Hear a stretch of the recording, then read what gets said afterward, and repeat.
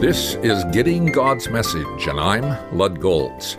In our last visit, we pointed out some things Peter encourages us to be about in 2 Peter chapter 3.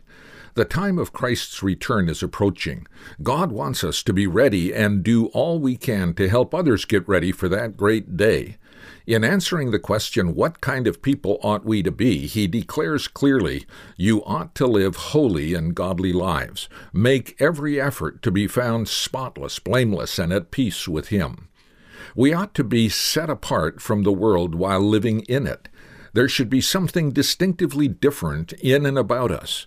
Others should see that what motivates us is our desire to see God glorified in us and all we do.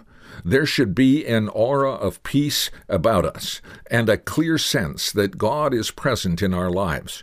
When studying and sharing God's Word, we should do so with humility and grace, always being careful not to distort the Scriptures or listen to others who do. We should be the ones others turn to when they don't know where to turn or who to rely on. In short, we should make the most of every day God gives us because it might be our last.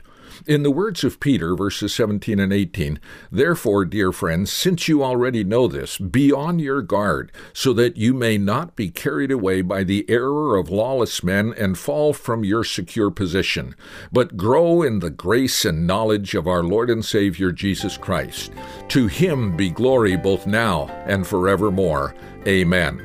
I trust these studies in 2 Peter have been helpful and challenging to you. If they have, I'd like to hear from you.